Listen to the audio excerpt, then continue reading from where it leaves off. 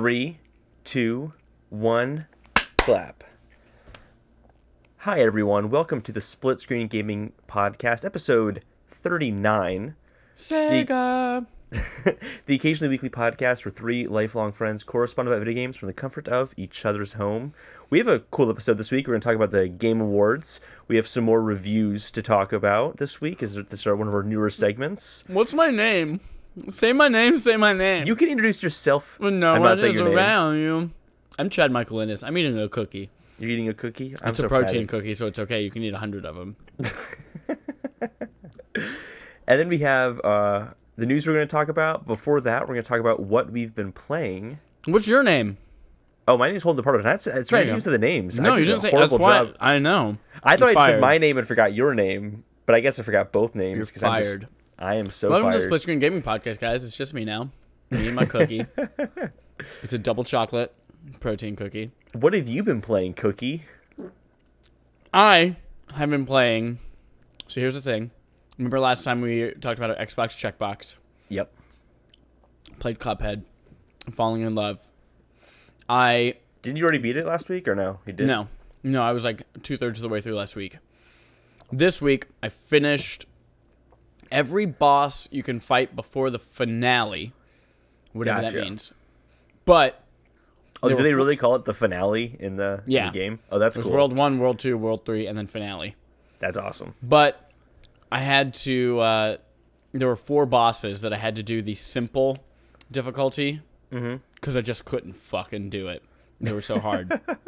So the dragon, the robot, the mermaid, and I don't remember the 4th one. You brought the the difficulty honeybee. down to easy? How I had lame to, are you? But I can't do the finale until I've beat them all on regular. Oh, really? So now that I've beat all the bosses once, I have to go back to these guys now and finally beat them on regular before I can fight the final boss. What makes them easier? Is it just less hits before they're down, or they don't have certain moves? Some of them have fewer phases, Okay. or like there are fewer enemies that appear, like small enemies that appear on the screen during it, or like there's one with the dragons and the moving platform, like moving clouds that you're jumping between, and the clouds will move slower, things like that. So, still fucking loving that game. Still hard as shit. And this Monday, December's Game Pass challenge this month. What the fuck is wrong with me? Everything, Chad. Everything's wrong This with you. month of DCember. You don't even know your own name. It's just a disaster. Oh my god, it's this cookie. It's laced with heroin. It's a protein heroin cookie. That's what Protein it is. heroin cookie. You can have as many of them as you want. Oh, it's so good. Hey, December's the month. Game Pass has a challenge. The challenge includes playing Game Pass games for a certain amount of hours. So it's 5, 10, and 15 hours. So I decided Xbox checkbox number 2. I already played Gears of War 1 before, but I never beat 2. So I'm back and started playing 2. And I like those games. I like Gears of War. I'm trying to think if I've played the first. I've played the first one. I don't know if I beat it because I never owned it. I'm not sure if I rented it or anything like that. I remember always liking them and always wanting them. They have a really cool aesthetic to them. Yeah. They're really. I remember my best friend in high school had one. It was like the first time I saw next gen graphics, and that's the first game that you look at and you're like, And now you look back and you're like, wow, that doesn't. It still looks good, definitely, but it's funny how that changes. Because I remember the same thing. Was that the first year the 360 came out? Was Gears of War? Because I'm pretty sure that was one of the first I think it was next gen games. like launch I've seen. window-ish titles. I think Next gen in quotations. next gen. So yeah, I've been Next playing gen. Gears of War 2, liking it. What else did I play? Oh, guess what came out today? Destiny 2 Curse of Osiris DLC. You've So I been playing bought that? I downloaded it from work today. So I will be playing that tonight. I'm still surprised you're this into Destiny. I don't know why. Dude, Destiny 2 is good. That's why. Whatever you say, Chad. Whatever It's you good. say. I mean, yeah, I did take a month off of it because I had other shit to do, and it was like, okay, I'm ready for the expansion. Oh god, I got something in my throat. It's probably cookie.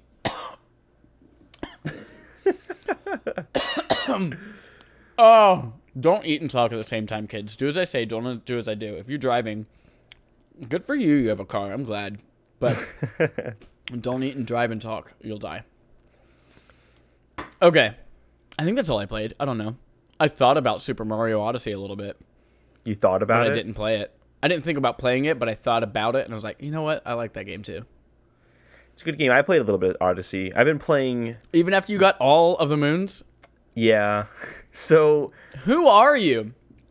Holden DePardo. No, so I've been going back and just kind of playing games that I'm thinking about for Game of the Year. Just to kind of re-remember So you them. played Even though more Zelda. That's it. I did play more Zelda, but I played other stuff too. Played other stuff as well. But I'm not going to say what the games are because I don't want to spoil what I'm considering as my Game of the Year potentially. What the fuck is this segment? What I've been playing, but I've been playing other things besides that. So I can still talk.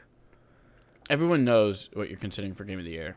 Everyone knows it's Zelda and Mario, and you're going to go towards Zelda. No, I thought we were doing a top 5. So I was considering like the top 5 games. Those are absolutely up there for sure. If you've been listening to the podcast and you have listening comprehension skills, you know that that's what I'll be picking. No, I've also been playing separate from Game of the Year stuff now. I found this really cool mobile game. And it's... Wait. Is it Boost 3? No, they don't have a Boost 3. Oh. They only have Boost 2. But I did play that this week. Oh my god, of course you did. I love that game. So, this game, I'm going to lay it out for you. It sounds so stupid. What's the name of it? And it is kind of stupid, but it's awesome. It's called HQ. Have you heard of this? Mm-hmm. Okay, so... My whole family's playing it. Yeah, so for people who don't know, I think this is awesome. The idea is that it is a live trivia game show through an app on your iPhone. And so you just, every night at 9 p.m. and every weekday at 3 p.m., they will have a live host give you 12 trivia questions. And if you answer all 12 questions, you will win real money. It'll go to a PayPal account and you get it the next day. And I downloaded it on Friday, and I have done it every single time it airs. Including just before the podcast. We're recording this just after an HQ. I got to the final question one time. I was very proud of myself. But I always get stumped on the music-related questions because I just don't know. Lyrics Or like just any musicians really. Like one of them was, what is the only singer to have 2 songs in the Billboard top 10 at the same time? Is it multiple choice or fill in blank? It's multiple choice. There were 3 options. It was Taylor Swift, Drake, and Ed Sheeran. And I'm like, I don't know, Taylor Swift. Because I don't even know any songs by these people. So how would I possibly know that?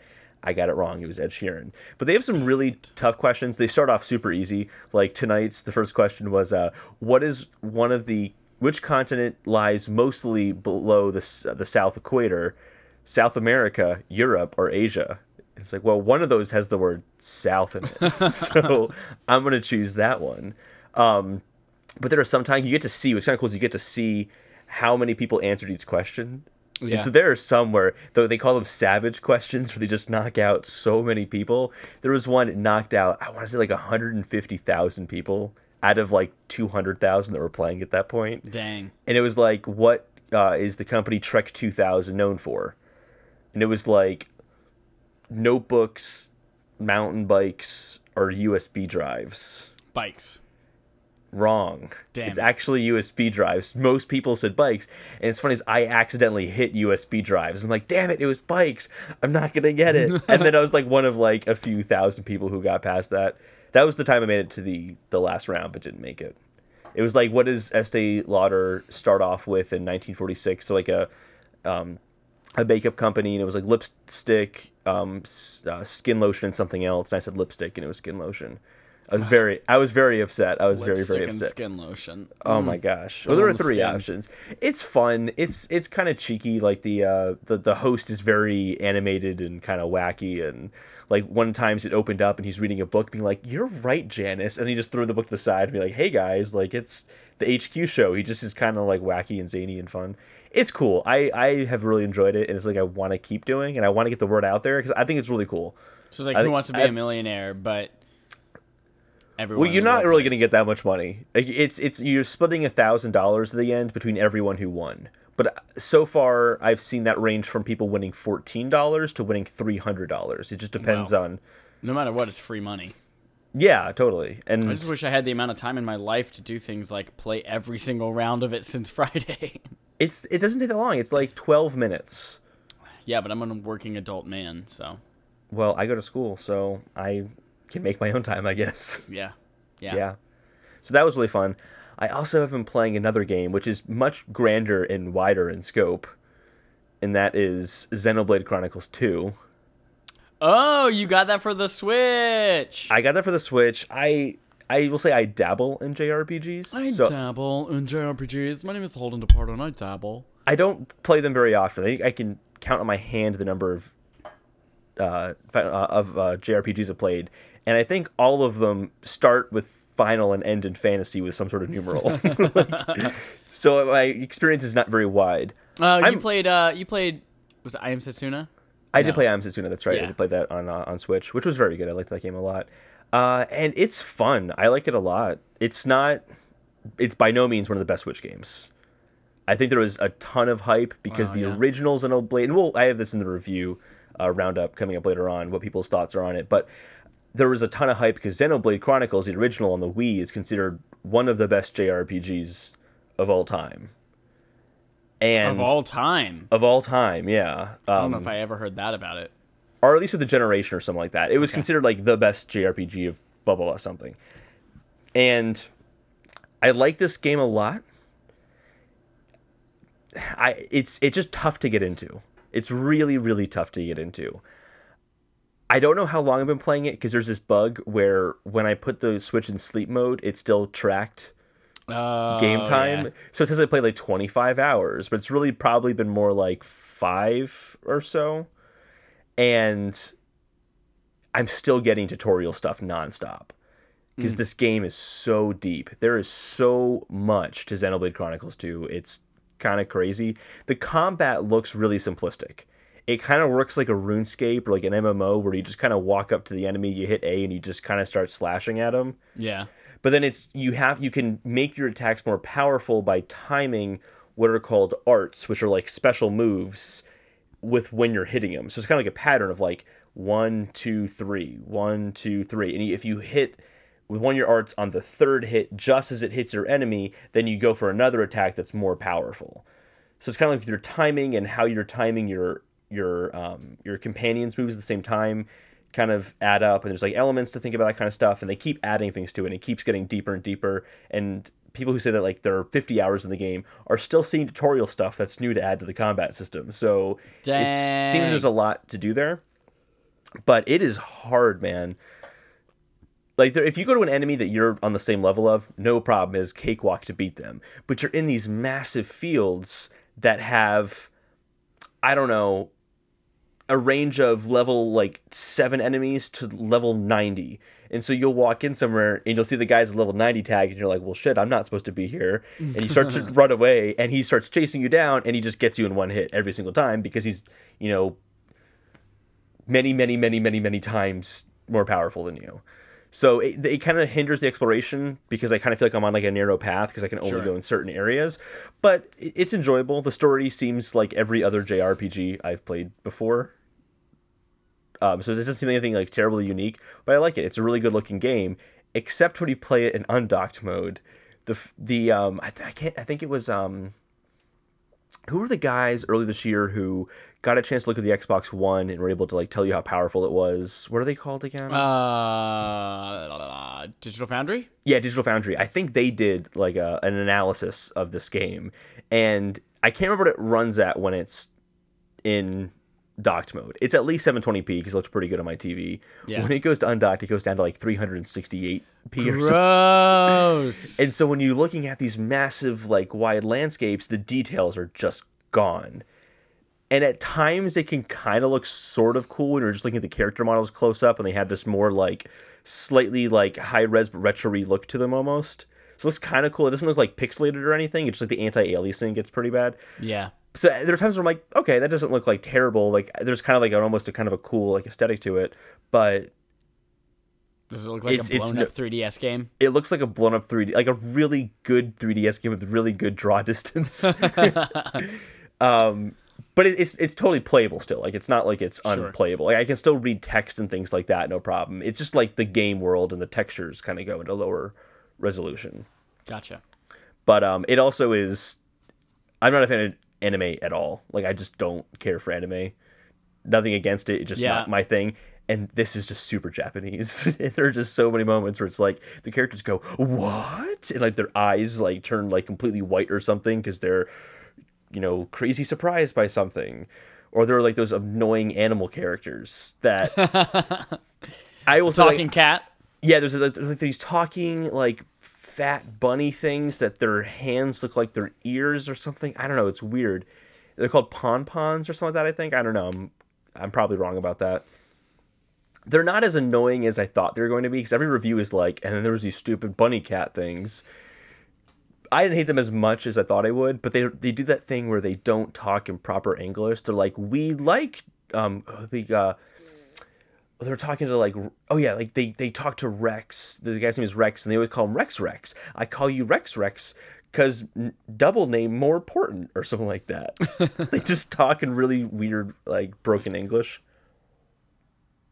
Yeah, drink that water. But I like it. I mean, it's enjoyable. It's something that I'm just kind of probably chip away slowly at for a while. Sure. I'm by no means like super invested in it where I'm like, I gotta play this nonstop. Like, how does it rank with ARMS? I liked ARMS a lot. So I think ARMS is better than if you're gonna say like, I don't know, a Switch game you should get immediately. Okay. But we'll do our best games of the year later on. Hey, do you still play? I was wondering because the fall off seems to be significant on this one. Do you still play Pocket Camp? Animal Crossing Pocket Camp? A little bit. Not like the first few days I got it, I did a lot. And I'm doing a little bit every once in a while, but it's like every other day or something like that. Gotcha. Yeah, well, I have Pocket Camp news we're going to talk about. Pocket News with Polden to Parpar. That's exactly. I'm Rex.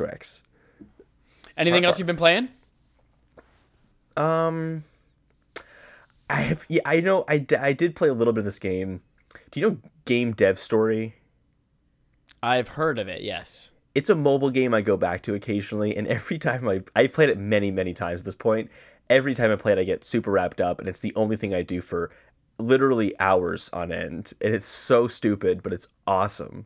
It's a gaming company simulation game where you start off super small, like you're just in like a tiny little office with 2 employees making video games, and you decide, do I want to make a simulation pirate game? And then you make that, and based on like how well trained your staff is, you can make a game that's of a certain quality.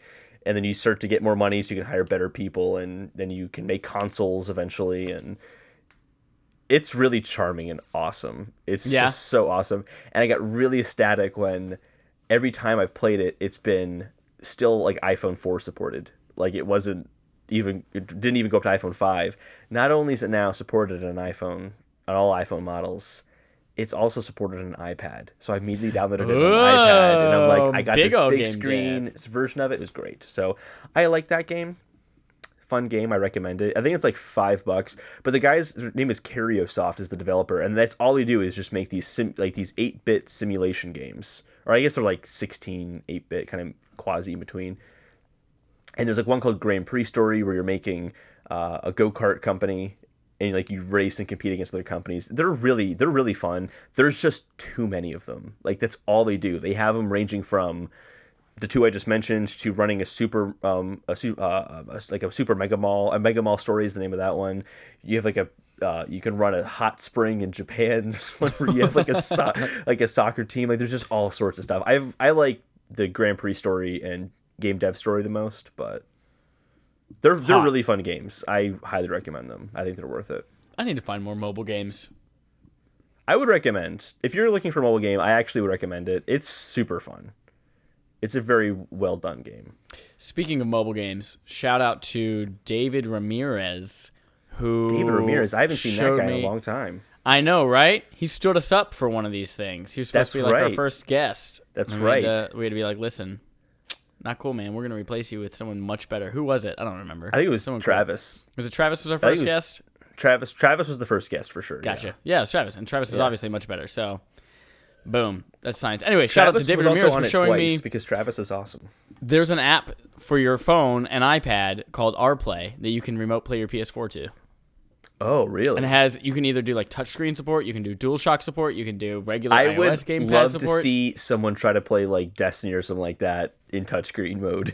Oh my god, I can't. I bet it's horrible. Once I figure, I fucked up my remote play somehow with my Airport Extreme time capsule, whatever the goddamn shit, and I gotta fix that. But once I do, I'm gonna download this app and I'm gonna play Destiny just for you with touchscreen controls.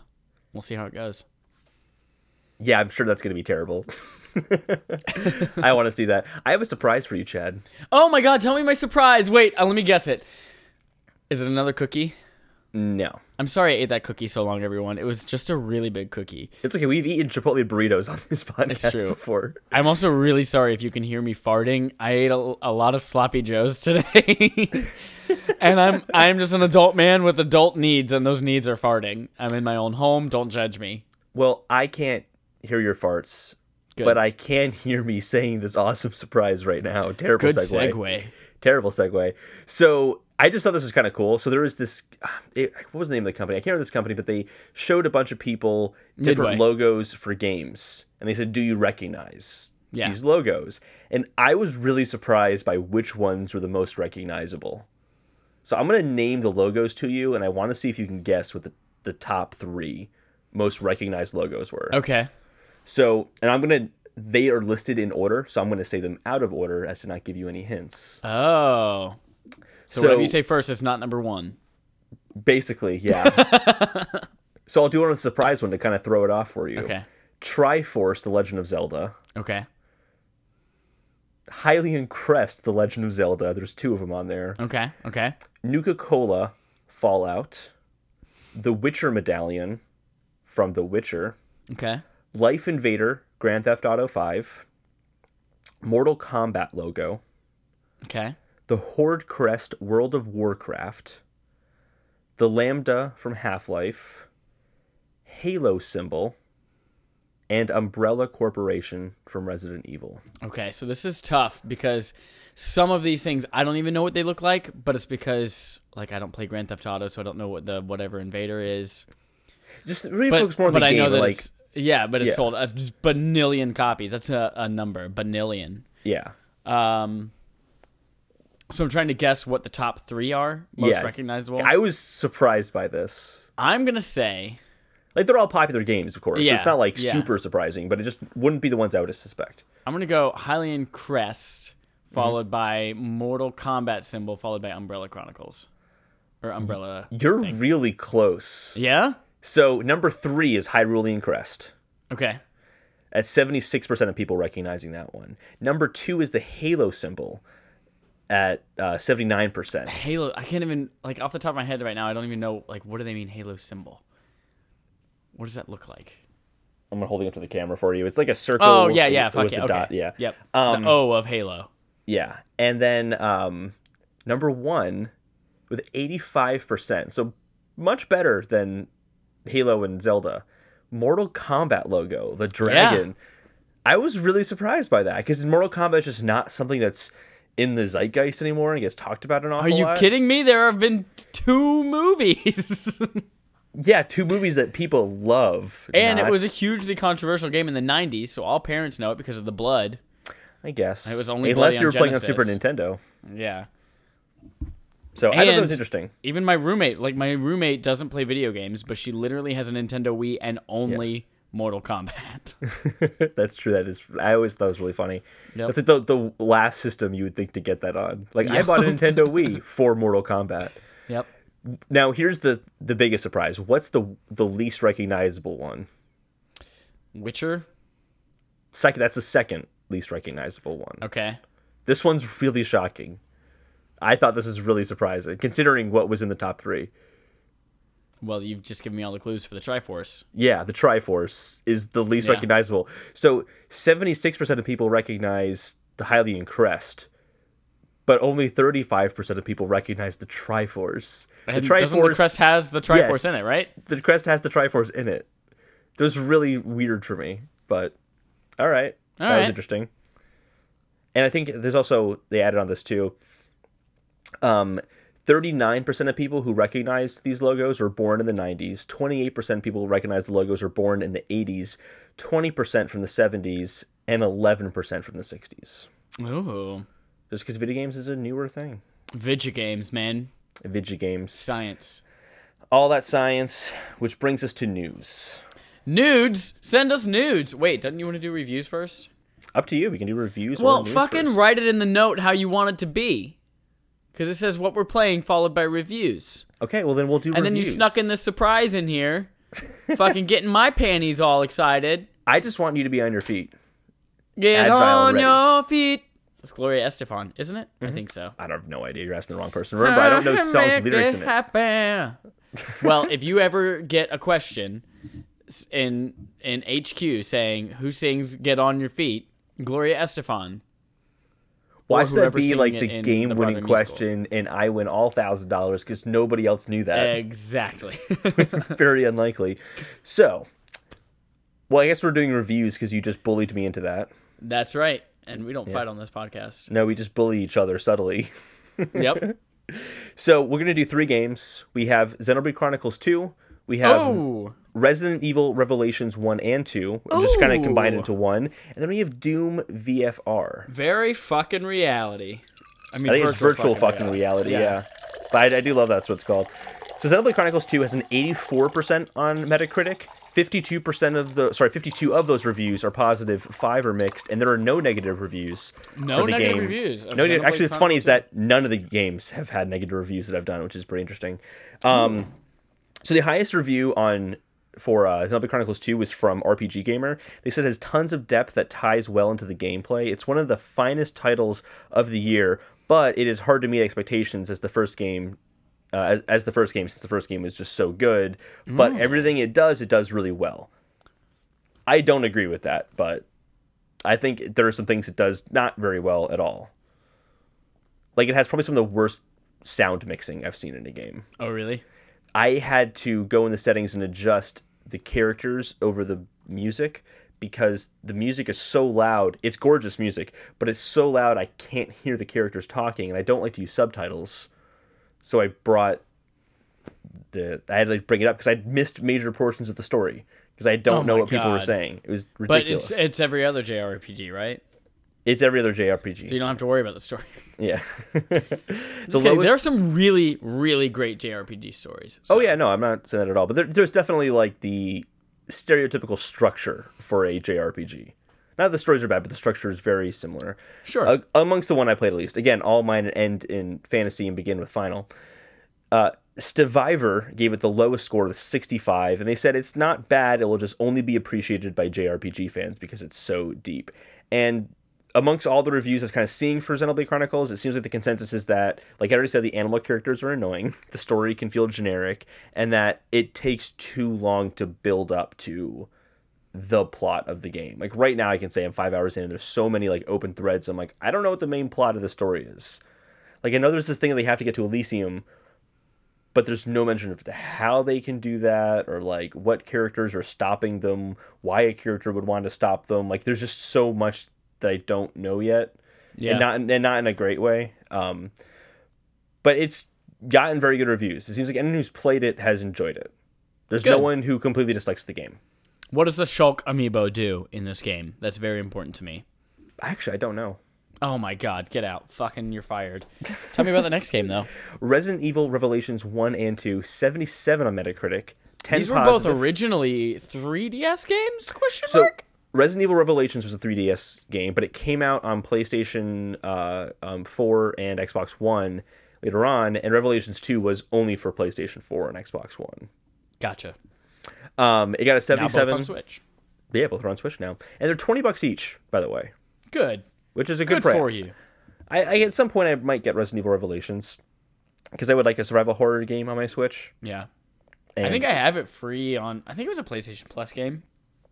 I would be surprised. I've wanted to play it. I tried playing on 3DS, but playing a shooting game on 3DS is not awesome. So I played the demo and just never wanted to pick it up.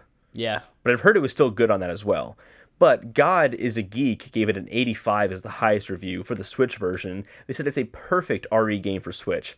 I don't know about that one. I can think of many of the Resident Evil games I'd rather have on Switch.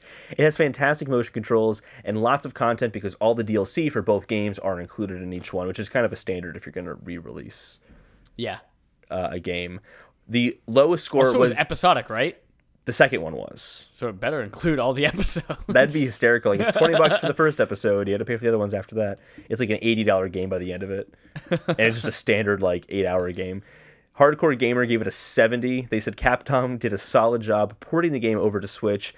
A couple hiccups in the execution, however. So apparently there are points where it can get a little framey, but nothing too drastic. I actually didn't see many reviewers complaining about that at all. The biggest criticism I saw was just more of Resident Evil Revelations 2, which doesn't have great environments. Like, they're just all pretty bland and the same. Like, you're in a mental hospital. Yeah. Big surprise, you're in a horror game in a mental hospital. But the first game does have a very, very cool location where you're on a boat in the middle of the ocean. Oh my God, is it the boat from Uncharted 3? Because that blew my mind.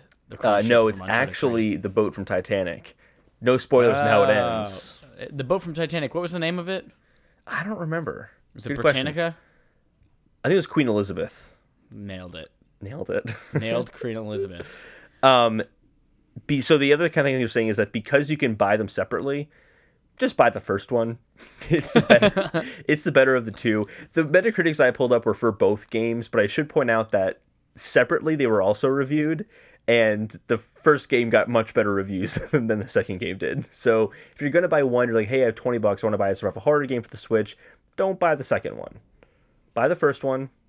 It doesn't have the co-op stuff that the second one has that differentiates it, but the first one is apparently still the better game overall. And even when it first came out, I remember it getting lauded just for having a return to survival horror mechanics. And this was before Resident Evil 7 went back to the roots of survival horror mechanics. So it seems to be a pretty good game. Doom VFR, however... tell me all about this. Got more mixed reviews. I got a 71, so it's not bad by any means. Yeah. 8 were positive, 10 were mixed. Still no negative reviews. And I think this is a great example of just a game where the best review and the worst review are in such contrast with each other. The Six Axis gave the game a 90. That was the highest review. They said it's the best example of a VR game built for the ground up for VR. Movement could use some improvements because you use the teleportation method where you just kind of like jump across. The other side is Upload VR said, found the control scheme was frustrating and awkward to fight against while playing. Feels that the VR support is holding the game back. Like, it could have been better if it wasn't in VR. And I think it just comes down to, you look around the environment, it's cool you're in Doom and fighting demons in VR, but I think the movement just killed it for all these people. And it does, like, what I loved about Doom is the fluidity of the movement and how I could just move around so quickly and, like, shotgun a demon, and then I was already flying across the room to shoot something else. Whereas this, since you're teleporting, it's like, I'm going to stand in place, shoot some demons, then jump to that side of the room, and then shoot some more demons. And it just feels like that kills the vibe of what made Doom so unique. So if it wasn't in VR, it'd be a great Doom game. But because it's in VR, people are not liking that. So the whole Six Axis game, it's the best example of a VR built for the ground up. I am very surprised to see such a bold statement when no one else seems to be saying that. No one thinks it's bad. Like, it apparently runs fine and all that. It's just not ideal. Like, if you're going to buy a VR game, you shouldn't get Doom VFR first. Sure. But I think and this is apart from the reviews at this point, I still think it's kind of cool that you're seeing big companies like Bethesda taking a risk and trying something I out absolutely for VR. Love that. We're going to see a lot of shit with VR. We're just going to. We're not going to see a lot of not great stuff come out on VR at first. Because that's just how it is. Yep. When we have these new platforms like that. This is the minigame craze of the Wii. You know, yeah, exactly. Everybody's like, oh my god, new control scheme, new everything, I want to try it out. And then we're like, even all right, that, we'll see what matters stick. Look at the Atari game systems before like the NES came out. So many of those games were complete crap because it's like things hadn't been figured out in terms of game design in a way that other developers had figured out by the time the NES came out. So I think it's just like we're just figuring out how these games work in VR. We're just in that awkward phase. VR's in puberty right now. It's just going to be awkward. Yeah, it's in those awkward teenage years. Yeah. But that's all we got for the reviews. I mean, nothing was bad. Like, it sounds like anything you buy this week, you're not going to have a bad experience with. But there might be Especially Destiny 2, Curse of Osiris DLC, out now. Which there are not reviews for yet, so maybe next week we'll see some reviews for that. But in the meantime, there's some awesome stuff that happened this week. Tell me about it. Let's jump into it. Do you want to go first? Or me to go first? News. I want to talk. You've been talking enough. No, I've not been doing enough talking. My voice is beautiful. You motherfucker. Speaking of VR. I think that's what you're doing. Yeah. This is a cool story. Yeah, speaking of Doom VR and Bethesda, there's actually a really cool program that Sony started, and it was so successful it is now full, where they were reaching out to select PlayStation Plus members and offering them a free PlayStation VR trial. You know, now that VR in general has been accessible to the public for over a year, you don't find as many like demo kiosks in retail stores. So there's not really a way to try out VR a whole lot unless you have a friend who has one or something like that. So PlayStation has been contacting those like people and offering them, hey, we'll send you a PlayStation VR headset. We'll send you a set of Move controllers, a camera, and Skyrim VR. And you can try it for 2 weeks. No Move controllers, though. It does come with Move controllers. I was reading it doesn't come with Move controllers. Well, you read it wrong. This says, the trial bundle includes a PlayStation VR headset, a PlayStation camera, 2 Move controllers, and a copy of Skyrim VR, Sony's PSVR Demo Disc 2.0. Well, Game Informer's website did not say that. They got it wrong, I guess. They did. I mean, it's the Skyrim bundle. Okay. It is the Skyrim bundle they're sending you, which is $450. It is also right now the only place to do the 2.0 VR headset. Oh, interesting. Now, is this going to be like, let's say you like it, you're like, hey, I just want to buy this. Can I just have this, or do you have to send it back? So you have 14 days, and if you decide, they charge your card $300 when they send it to you. If after 14 days you decide to send it back, they refund you for $300. If you decide to keep it, then that's it. You paid $300 for a $450 bundle, which is pretty awesome. That actually is a really good deal. I should sign up for that. Well, it's full. It was so successful that within 2 days, it completely filled up. An exception for me. You're exactly right. Don't you know who we are? We're on Split Screen Gaming Podcast. Why don't you go for another one? Yeah, you talk. I talk me go for another one? All right. Yeah, sticking with Sony. This is really awesome. I guess this technically came out before we did during last week's episode, but we missed it. PlayStation said that Black Friday this year was the most successful Black Friday they've had in their 22 years of existence, 22-year history. Which is surprising considering how old the PS4 is now, and also how PS4 Pro came out last year. Yeah, and all those years that the PS2 was super dirt cheap and available on, like, amazing. That's very, very cool. They sold more PS4s this year than they've ever sold for a system on Black Friday. Awesome. Congratulations, Sony. Consoles are dead. I hated those rumors or that talk so much. Nintendo, in another news story, also had a great Black Friday. Yeah, they did. They had the best-selling console on Black Friday, which is especially interesting because it wasn't on sale. Yeah. People just wanted to buy it. Here's the thing, though. It wasn't on sale, but if I want to buy a Pro Controller, if I want to buy some games for the Switch when I get it, that stuff was still on sale. So for a consumer going into the store, kind of for them, there were discounts that would have made it more appealing. So yeah, I mean, I think it's the deepest discounts I saw though on control. Like you could get $12 off some Joy-Cons, which are $80. Yeah, they're really expensive. Like, so it still wasn't like that much of a discount, which makes it even more impressive. Yeah, no, I think it just says that the demand for Switch is super, super high.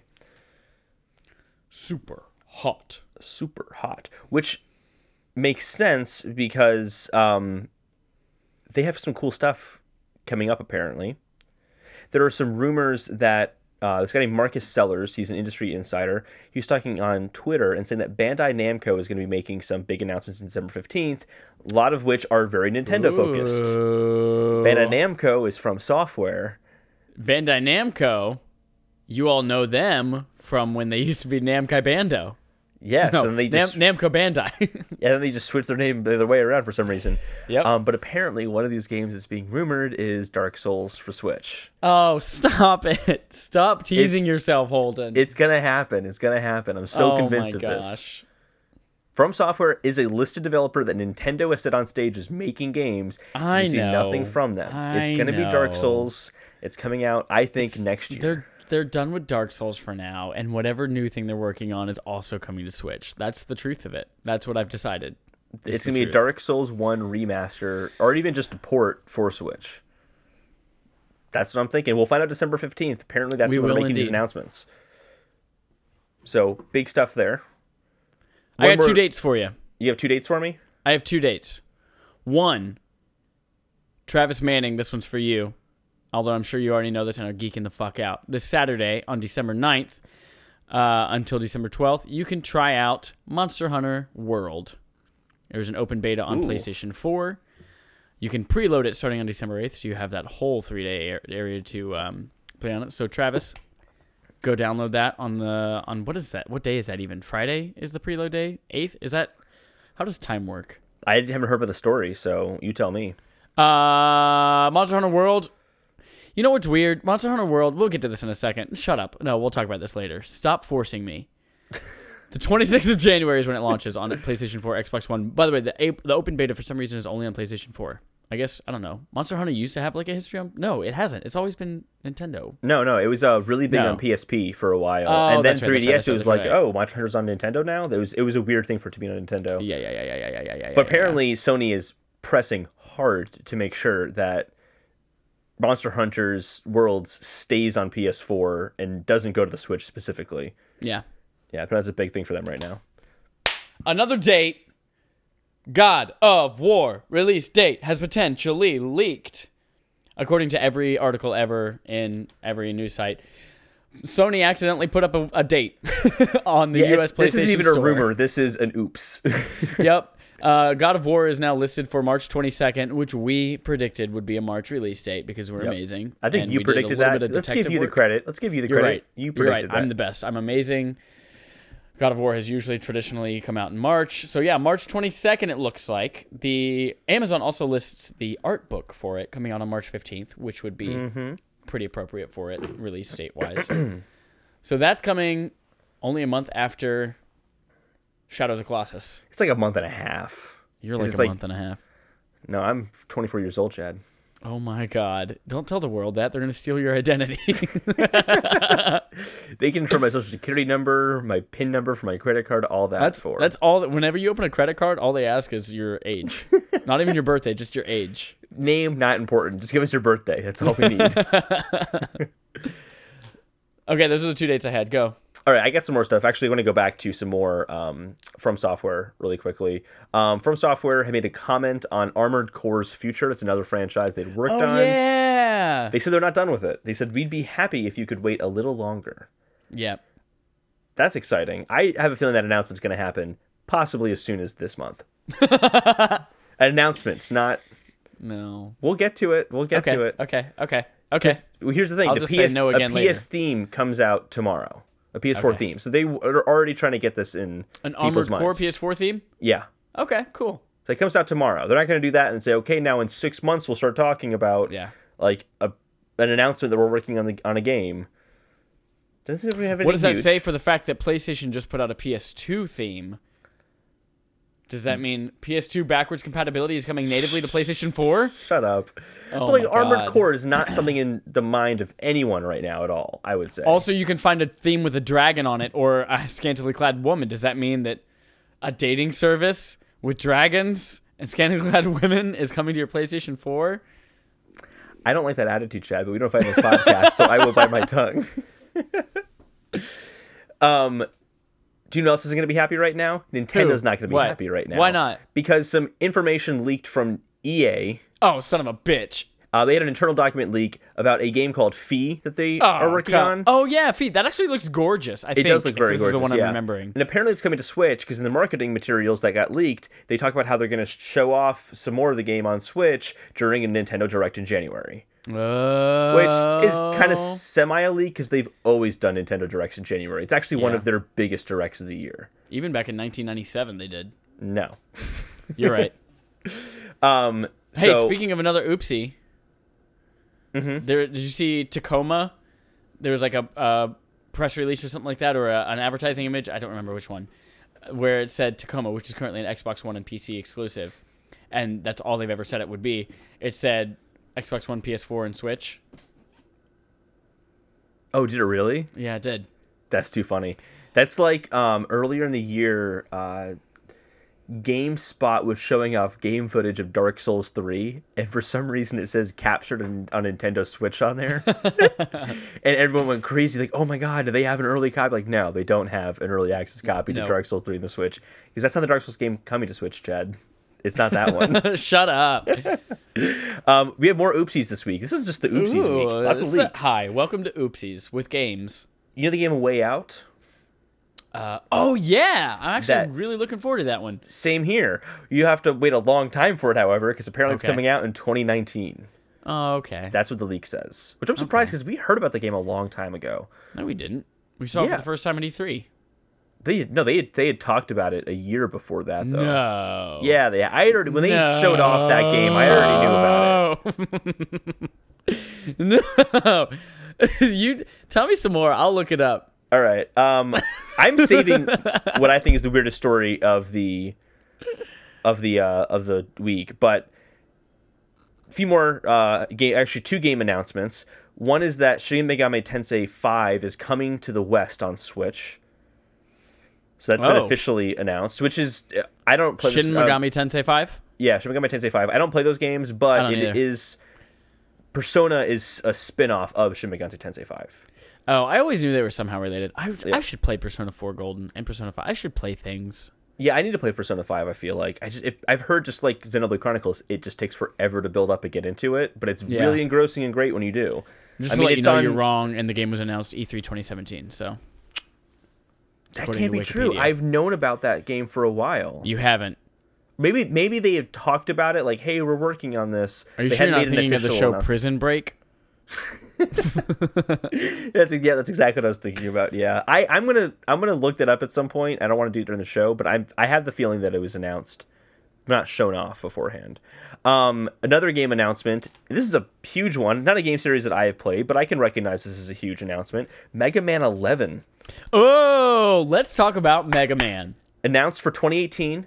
It's a 2.5D game. It's coming to PS4, Xbox One, PC, and Nintendo Switch.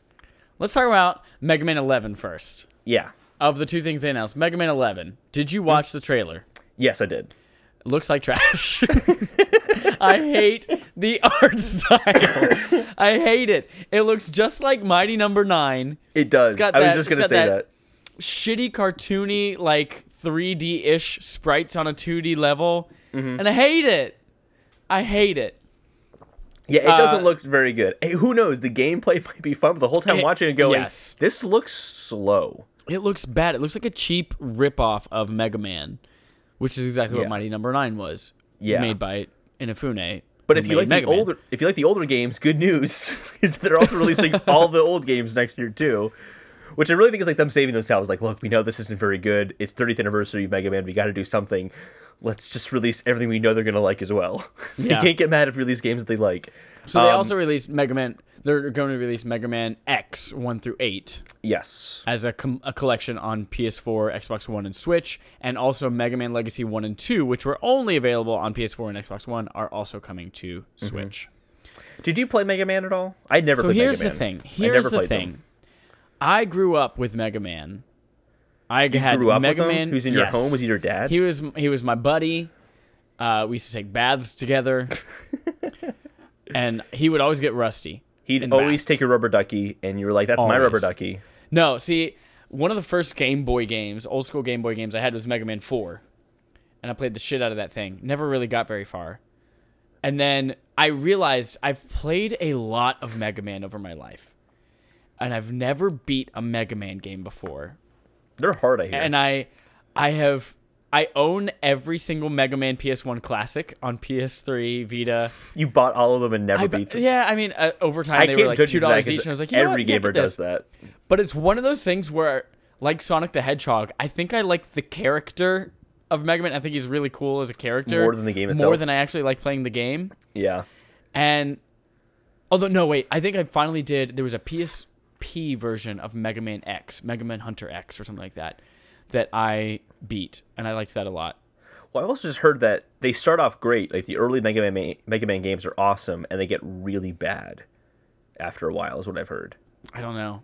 They're hard. They're very hard. And if you don't know the boss order, like there are certain weapons that work really well in certain stages or on other bosses. Mm-hmm. So like they're part of the game is discovering, all right, which weapon do I use on which boss, and then beating the bosses in that order so you gain their weapons. It's like, I said everyone I was playing Mega Man Legacy Collection. I played Mega Man 2 last week, and like I don't like it.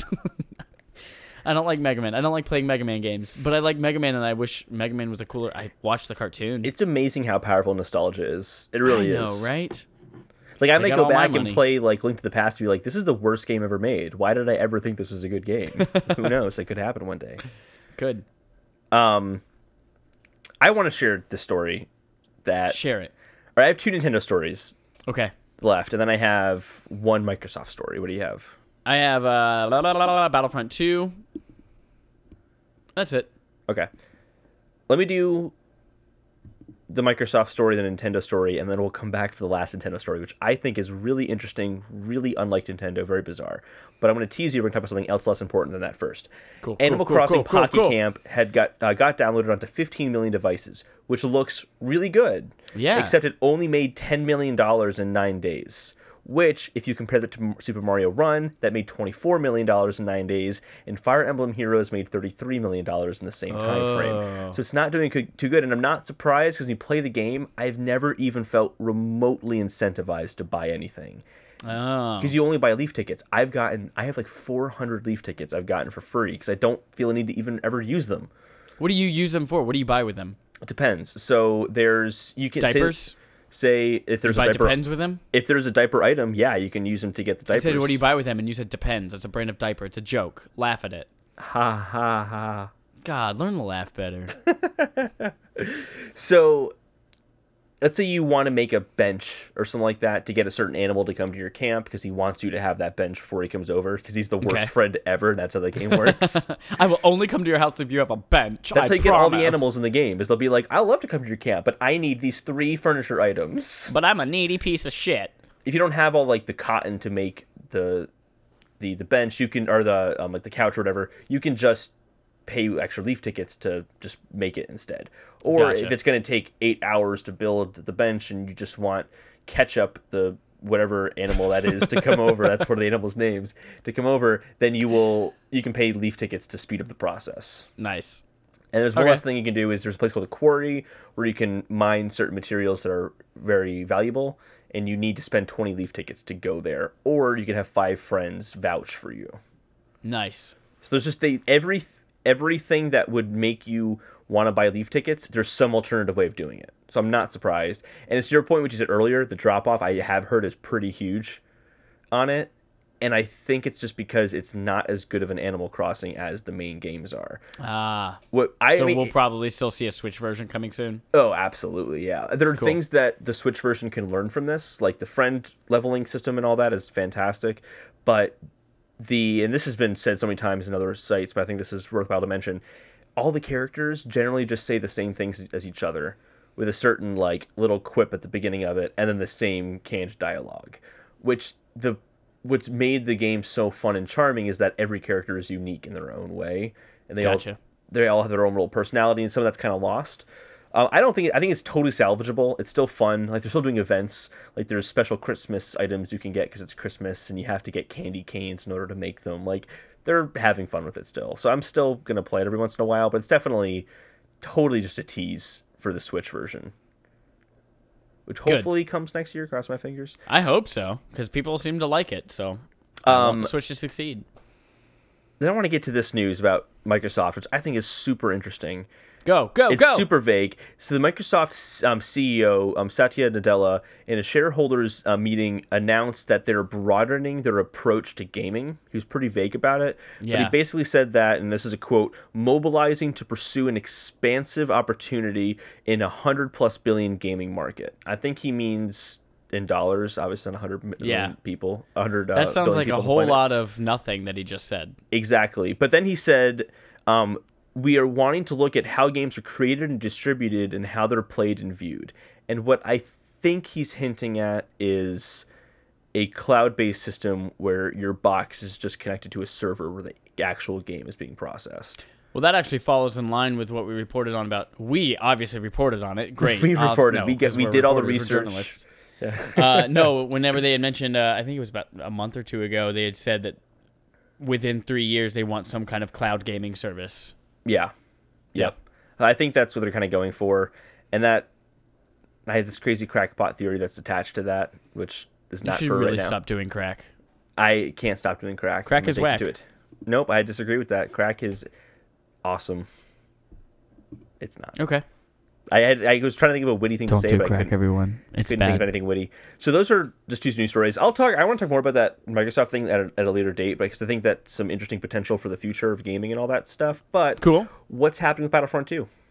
Battlefront 2, you guys, just another little pebble into this game that it's been very well regarded. I don't know if we ever talked about this, but like the sales, like the physical sales has been super down. Oh, really? Over the previous installation. I mean, some of that could be accounted for with, rise of digital sales, but likely not all of it. But anyway, so the big hullabaloo about it, I'm going to find a different word for that. The big hullabaloo for now. Hullabaloo is a great word. Yeah, but I've used it so many times on this podcast. About it was it's like the amount of credits it takes to unlock shit. You're a dynamite. Dynamite. The amount of credits it takes to unlock things was ridiculous, and it encouraged the loot boxes, which is why loot boxes are They just wanted to reward players for their time and effort. Well, they are now rewarding players with more credits for things like arcade mode. It used to be capped at 500 credits. Now it's 1,500 credits per day. You get more payout for certain things. The better you are in the match, the more credits you'll get now as well. So they still have not reintroduced microtransactions where you could pay real money, but they have now increased the amount of stuff you can do. So they're trying to get people back. They've got the DLC coming out for Last Jedi this month as well. So yeah, I'll tell you why they're doing this now. It's not because people aren't buying. They're floundering. Do you hear how badly their stock has dropped? Yes. Last week it was $3 billion. This week it's dropped $6 billion, which is, I think it's only like 6% or something like that of their overall valuation. That's still concerning when that happens. Yeah, 2 absolutely. weeks because of one game. So I think they want to fix this, but I hope they do fix it, because I don't obviously wish any developer or company goes down. I think they should learn from their mistakes here, which I'm reluctant to think they actually will. But we'll see. I pray for them, Chad. I pray for them. Dear Lord, turn me into a bird so I can fly far, far away from here. Tweet at SplitScreenGP if you know what movie that is, and I will draw you a picture of that movie. I will draw you a picture of that movie with some video game references in it, and then I'll tweet it back at you. That's true. If you do that, the first person who gets the movie correct and tweets obvious it that movie GP, I'll do it. The movie is so obvious. No, it's not. Shut up. I'm terrible at the guess this movie from this one quote. We're trying to drive our listener interaction, and you're sitting there shitting all over them. Oh, you don't. All I'm saying is you're gonna have to draw a lot of pictures. No, I'm saying the first person who tweets it successfully at SplitScreenGP. I think you do it for every person who does it. I'm like, you're gonna be drawing many pictures. I almost ruined the name of the movie, but I didn't, because all right. I respect our listeners. I think this is the most interesting story of the week. Mostly because I'm a huge Nintendo fan, but also because I think this is a really interesting story. Okay. Have you heard of this Nintendo-NVIDIA partnership? Oh my God, yes! I thought I added this to my news stories link. This is so interesting. So they're partnering to put HD versions, Nintendo and NVIDIA are partnering to put HD versions of the Wii and GameCube games on the NVIDIA Shield specifically for China. And the games are, they've said so far, are Legend of Zelda Twilight Princess, Super Mario Galaxy, New Super Mario Bros. Wii, and Punch-Out. I thought Punch-Out was not a choice out of those three games before it were like huge, great, amazing games, and then Punch-Out, which is still a good game, I'm sure. They're going to cost $10 each, and they're going to be on the NVIDIA Shield. They're HD versions of the games. That's what freaking, like... That means that Nintendo has been working on HD assets for these games. Yes. It means that they've been working on a solution. Are they up-res or are they remasters? You know what I mean? Yeah. But they've also been working on a solution to what do we do about these motion controls, because now it works with a controller. Yep. I hope this means... Now, there have been plenty of times when these things like the Metal Gear Solid remastered, like Snake Eater shit, was only for a pachinko machine in Japan or something stupid like that from Konami. But I hope this Nintendo means doesn't that waste money like that, though. we might see, like these might be on Virtual Console one day soon on Switch. Well, please? it's not like it hasn't been talked about. Like, one of the big rumors around Virtual Console on Switch has been it's going to have GameCube games. Yeah. And I can't imagine them holding back Virtual Console for this long and then just say the same games we've always had at Virtual Console games now are available. Like, I feel like they're going to have to have something big, and what's bigger than an HD upwards version of Super Mario Galaxy you can play on your Switch. Ba, ba, ba, ba, ba, ba. But I think you hit the nail on the head with they're figuring out controller options for some of these games, because one of them is also rumored to be Metroid Prime 3. That game absolutely does not work without motion controls unless they change the code. They're not going to change the code for just one market. Like, they want to make as much money off of that stuff as possible because it's Nintendo, and everyone knows they love making money. They're very greedy in that way. That's why they made the gamepad. But $10 each for these games, I have a feeling it's a China only thing, and here's why. China had a 15-year ban on game consoles unless the console was made in China.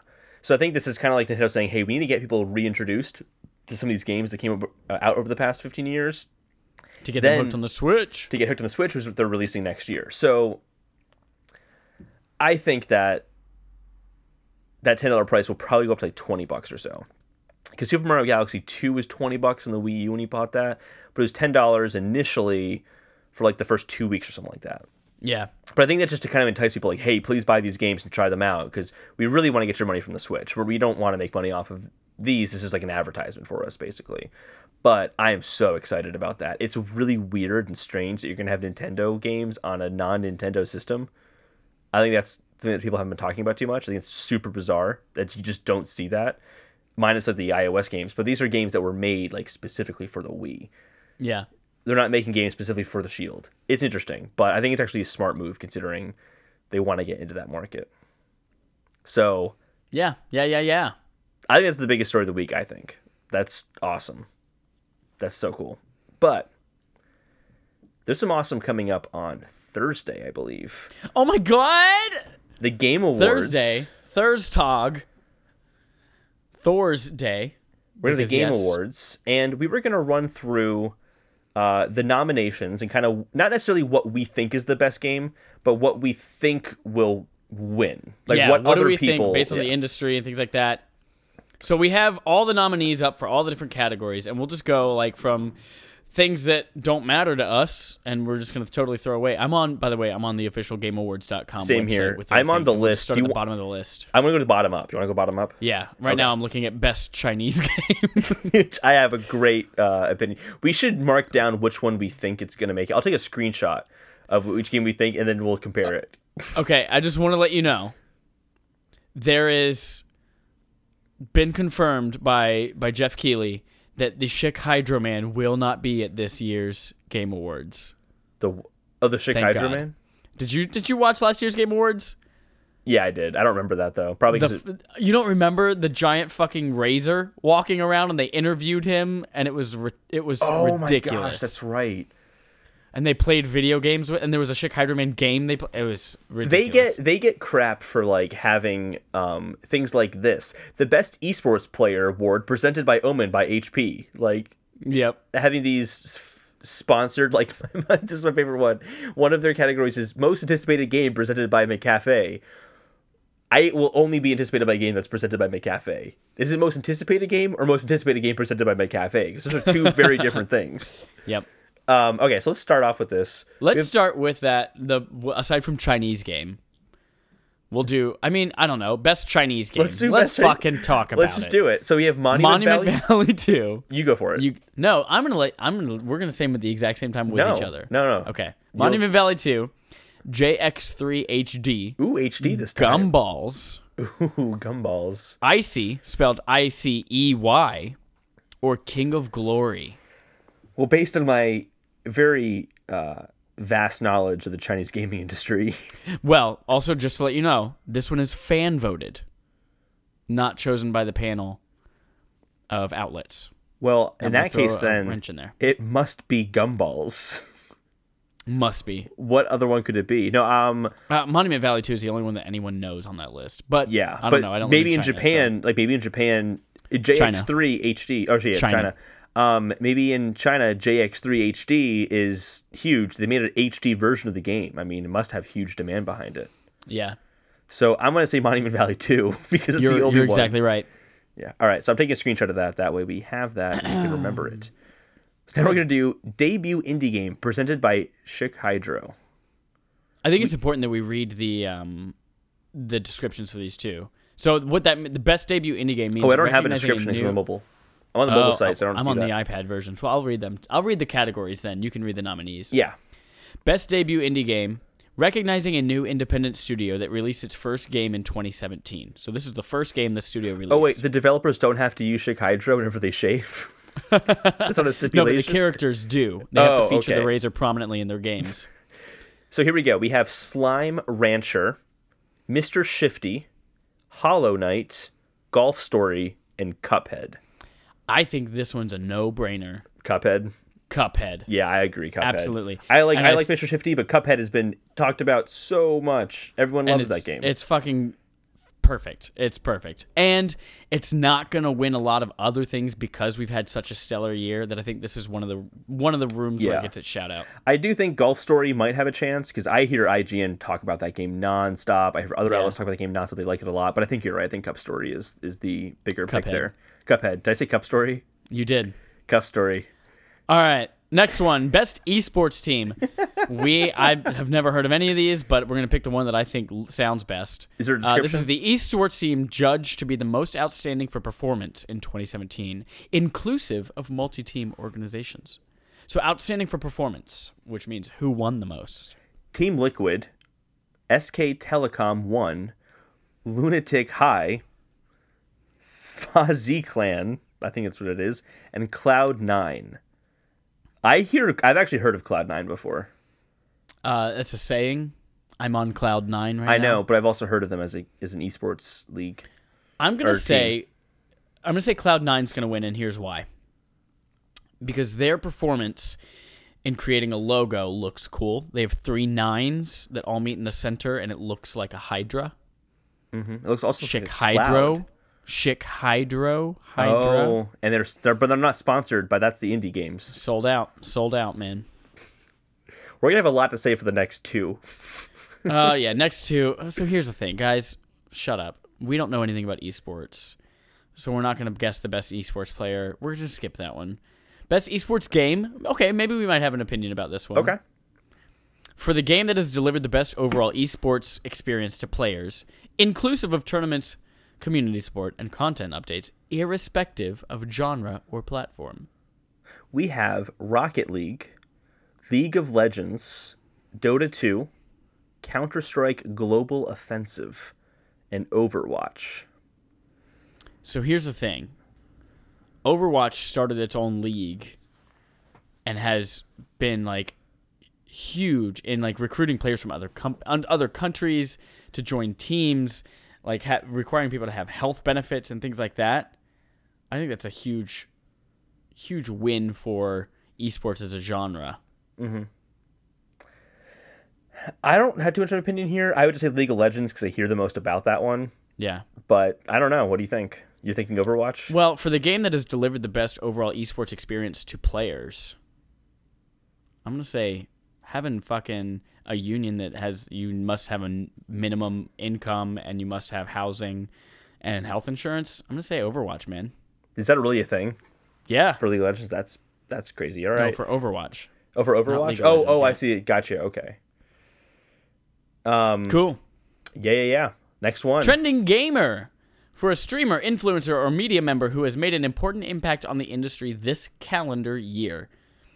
You read them. Steven Spawn. Is it Spawn? Spoon? Spawn? Mike Gretzky? I don't know. Guy Beam. Clint Lexa. And Andrea Wren. I actually know Andrea Wren. Not personally, but it's Andrea Renee. Renee. Andrea Renee. So it's also important to know who these people are. So Steven is from Able Gamers, which is for gamers with handicaps and things like that, and finding ways to make games more accessible. Mike Grzysek, also known as Shroud. I guess he's an esports player from his profile picture there. Guy Beam, Dr. Disrespect is what he's most known as. I like this guy. YouTuber. You guys can't see his picture, but he's got like a mullet wig on. He's got this crazy mustache, sunglasses, and he just has $100 bill stacks behind him. Yeah, I like looks this like guy. I've heard of him. I've never never heard seen of him any of his before. stuff, but apparently he's hilarious. I haven't heard of any people besides Andrea. Andrea I said Renee. Andrea. Shut up. Clint Lexa from quote unquote Half Coordinated, and then Andrea Renee from What's Good Games, which has really taken off this year too. Here's what I I haven't think's heard of that gonna at win. all. Steven Spoon. I'm gonna say Spoon. It's SPOHN. Mm-hmm. I just like Spoon. Spoon. No, I think Able Gamers is a really amazing organization, and he's really been in. I feel like I've heard of him a lot more this year, and he's really been outspoken about accessibility in games. And I think it's time that his site Able Gamers got recognized, which is really cool. So that's gonna be my vote of who should win. I take it down. I don't know any of those people, so you seem to know more about them, so we'll stick with Well, that. also this is fan voted, not industry voted. So it all depends on who has a bigger fan base and whether or not they vote. Next category. Best student game. Have you heard of any of these? I have not. Nope, not a Let's single one fucking of these. skip it. This isn't interesting to people if we don't know anything. Okay, here we go. Best independent game for outstanding creative and technical achievement in a game made outside of the traditional publisher system. We have Pyre from Supergiant Games, Night in the Woods, Infinite Fall, Cuphead by Studio MDHR, What Remains of Edith Finch, Giant Sparrow and Purina Interactive, and Hellblade: Senua's Sacrifice by Ninja Theory. This one is actually really tough. It is. When I got to the last one, I'm thinking it's Hellblade, man. Hellblade was great, but I saw this thing about What Remains of Edith Finch, and I saw this certain level in the game, and it blew my mind to the point where I'm like, I need to play this. What Remains of Edith Finch is amazing. You played it? Yeah, we Okay. talked about it on the podcast. It's That's right, we did. amazing. It was this level where like you're chopping these fish heads, and then you're daydreaming. Yep. At the same time, and the level Yep. starts as you're daydreaming, starts to take over the whole thing, and it just that looks incredible. Yep. That looks and you have to absolutely amazing. You're like using your two joysticks. One of them you're moving your character through this world, while the other one you're like chopping fish heads and shit like that. On the like, it's amazing. But Pyre also Supergiant Games from the makers of Bastion and Transistor. like that. I didn't play that a lot, but a lot of people loved that game this year. Cuphead, obviously a fucking. I've also heard good amazing things about game, Night in the but- Woods, but I haven't heard as much about it. And keep in Yeah. mind, this is now when we're in jury reviews, and the jury are Right. gaming outlets like IGN, like Easy Allies, Game Informer, like GameSpot, all those kind of people, Yep. internationally as well. So I think we really should base this off of which one we've heard the most about, and I think the ones we've heard most about is Hellblade and Cuphead. Yeah, I think it's gonna go to Hellblade here. Yeah, I think so too. So screenshot. It's in that definitely one. Cuphead and Hellblade are definitely going to be like the two biggest ones. Yeah, I think Hellblade's gonna get a lot of awards. Most anticipated game presented by McCafe, McDonald's, awarded to an upcoming game that has shown significant ambition and promise. Title must be announced and scheduled for release after December 7th, 2017. That's interesting because some of these aren't even scheduled to be released. We know they will come right. out, obviously, but like Last of Us Part 2 is the first one. When the hell is that game coming out? Right. So, it doesn't necessarily mean coming yeah. in 2018. Yeah. Last of Us Part 2, Red Dead Redemption 2, Monster Hunter World, Marvel's Spider-Man, and God of War. Personally, for me, it's Last of Us Part 2, but I don't think that's going to win this. No. Here's what it's going to be. It's going to be Red Dead Redemption 2. I think so too, yeah. For two reasons. One, it's fucking Rockstar. Yep. The first one Two- was a huge surprise, and it was Right. amazing. Well, not a surprise, Two- but like, yeah. 3 out of the 5 of these games are PlayStation exclusive, which immediately segments your audience of people who are voting to only PlayStation fans. Oh, good. Whereas good Red point. Dead Redemption is multi-platform, so everyone can. Actually, vote for it's that funny. All of these are PlayStation exclusives. Is Monster Hunter PlayStation exclusive, or is that on No. Xbox One as well? one. That's coming to Xbox One as well. 2 of these games are also coming to Xbox One. That's not great. All right, so yeah, I will agree with you. Red Dead Redemption 2. I won't fight you on that one. Best multiplayer for outstanding online multiplayer gameplay and design, including co-op and massively multiplayer experiences, irrespective of game genre. Fortnite by Epic Games, Call of Duty World War II, Sledgehammer, Splatoon 2 by Nintendo, Mario Kart 8 Deluxe. It's a remake. That shouldn't be on here. Destiny 2 by Bungie, and Player Unknown's Battlegrounds by PUBG. That's absolutely going to get this. Since it is nominated for Game of the Year, I don't think it's going to get Game of the Year, but this is definitely where it gets its nod for best multiplayer experience. Yeah, it's also the most unique multiplayer experience to come out this year. Yeah, I think it's adorable that they nominated Splatoon 2. I love Splatoon 2. That is such a good game. I know. I like it more than Mario Kart this year. I played way more Splatoon than Mario Kart. Well, good for you. It's because you played a lot on the Wii and you got exhausted. Back when you only had one item. Mm-hmm. Best sports/racing game for the best traditional and non-traditional sports and racing game. All right. We have Project Cars 2 by Slightly Mad Studios, Bandai Namco Entertainment. We have Pro Evolution Soccer 2018 by Pez Productions and Konami. Can't believe they're still making games. Our people still like them. NBA 2K18, Visual Concepts and 2K Sports. GT Sport, which is not a sports game, it's a racing game, just to be clear. That's by Polyphony Digital. Sony. Oh my god, they totally have a typo here. It's Sony Interactive. Interactive. That's totally a typo. That's hilarious. And then we have Forza Motorsport 7, Turn 10 Studios by Microsoft Studios, and FIFA 18, EA Vancouver, EA. I don't have much of a say in this one because I don't play a lot of sports games. Well, I think NBA 2K18 and Forza Motorsport 7, they have a lot of bad. They had a lot of bad press surrounding them. That's true. Due to microtransactions and loot boxes. Mm-hmm. So I think that they are probably not going to be voted like this is the best of the year. Project Cars 2 didn't get a whole lot of fanfare, but apparently it was like a huge improvement over the first one. Everyone loved it. Mm-hmm. And GT Sport always gets, or Gran Turismo games in general always get good reviews. Yeah. I would say GT Sport. Yeah, I think I'm going to go with GT Sport 2. I think that's going to win. Best strategy game. Best game focused on real-time or turn-based strategy gameplay, irrespective of platform. XCOM 2 War of the Chosen by Firaxis Games, 2K. Tooth and Tail Pocket Watch Games. Total War Warhammer 2 by Creative Assembly Sega. Halo Wars 2 Creative Assembly plus 343 Microsoft Studios. Mario plus Rabbids Kingdom Battle Ubisoft Paris plus Milan from Ubisoft. People really fucking love Total War Warhammer 2. It's not going to be Halo Wars 2. I remember there being some bad stuff about that. I haven't even heard of Tooth and Tail. Like, not even a little bit. Like, I've heard of Total War before. I don't know. I think it's not going to be XCOM because that's just a DLC pack, I believe. It's not even, it's just an expansion. It's not even a full game. And Mario Rabbids got good reviews, but didn't necessarily get, like, amazing, stellar, awesome reviews. I think it surprised a lot of people, but I don't know if it would be the best strategy game that came out this year. But there are people love Total War Warhammer 2, so that's my vote of what not my vote for best, but my vote for what wins. What will win? Yeah, I think you're spot on there.